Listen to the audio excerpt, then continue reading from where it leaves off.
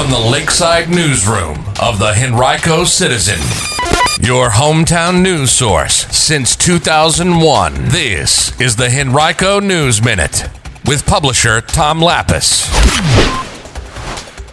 The search continues for a Henrico woman missing in the James River. The sexual assault trial of a Henrico gym teacher begins, and an update on the lawsuit filed against Henrico by two environmental organizations. That's all coming up in today's Henrico News Minute. It's Wednesday, June 1st, 2022, and it's brought to you today by the law firm of Barnes & Deal. And now for the news. Search crews in Richmond today continue to look for two women who fell out of their flotation devices on the James River near Boshers Dam 2 days ago. One is 23-year-old Lauren Winstead of Henrico County. She and the other missing woman, 28-year-old Sarah Irway of Chesterfield, apparently were part of a group of 12 people rafting or boating down the river. All fell out when they went over the dam. The other 10 made it safely to land. Anyone with information should call Henrico Police at 501-5000. The former Short Pump Middle School student who has accused gym teacher Dean Lakey of sexual assault took the stand yesterday as his trial opened. The girl was 14 when the alleged assault happened. She's now 18. When she was questioned on the stand yesterday, she was shaking, crying, and could barely talk at times. She described Lakey coming into the bathroom at Short Pump Middle School, pushing her onto the sink and assaulting her from behind. Lakey, however, has denied that he ever touched or had any sexual interaction with the girl. His attorney, Craig Cooley, said that Lakey couldn't really even recall her as one of his students. Lakey originally was indicted last August for 6 felonies. Last week, the charges were amended to 1 count of indecent liberties and 1 count of object sexual battery. The alleged victim said last year that she had been raped by Lakey on several occasions during his gym class when she left to use the restroom. Yesterday, Cooley's line of questioning centered on inconsistencies in the alleged victim's statement and testimony, a common tactic for the defense in cases in which there is a delay in reporting a sexual assault case. When the girl claimed the assault happened at Short Pump Middle School, Cooley said, Lakey was actually coaching basketball at Deep Run High School. Another inconsistency he noted was that the girl said she was locked in the bathroom and assaulted, but there was no working lock on that specific bathroom where the attack allegedly occurred.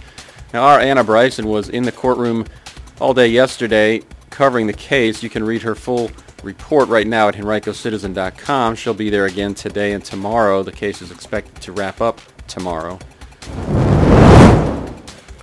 Well, the two environmental organizations that filed a citizen lawsuit back in December against Henrico County, alleging that the county had repeatedly violated the Clean Water Act during the past 3 decades, now are challenging the decision of a federal judge who ruled in April that their suit could not subject Henrico to civil financial penalties because the county already was facing those penalties from the state.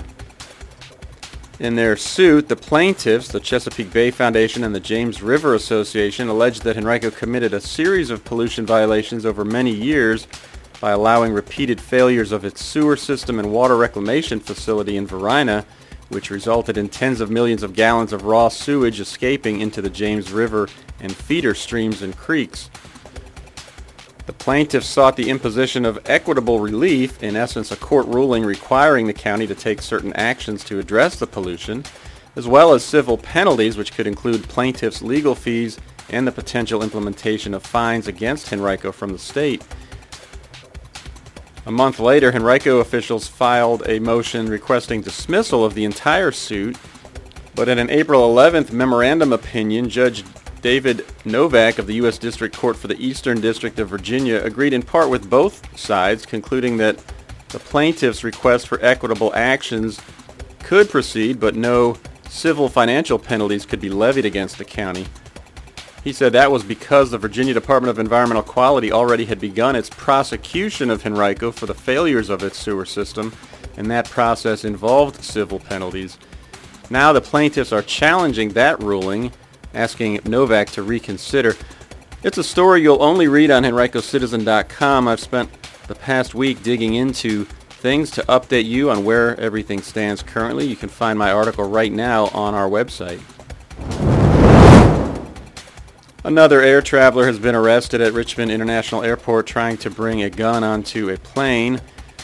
TSA officials stopped the Petersburg woman from carrying her 9mm handgun loaded with 8 bullets, including one in the chamber, onto a flight May 29th. Her carry-on bag triggered an alarm in the security checkpoint X-ray unit. It was the 6th time this year that TSA officers have detected a gun at a checkpoint, following 20 such occurrences last year. And a traffic alert if you're traveling in eastern Henrico today or tomorrow. Oakley's Lane will be closed at the crossing of the Norfolk Southern Railway from 8 a.m. to 4 p.m. both days. There will be a detour in place. Today's Henrico News Minute has been brought to you by Barnes & Deal. Barnes & Deal has emerged as a highly respected family law firm over the past 3 decades with the resources, skills, and experience necessary to handle high-asset divorces and other complex family law matters across Virginia. To learn more, visit barnesfamilylaw.com, that's B-A-R-N-E-S, or call 796-1000.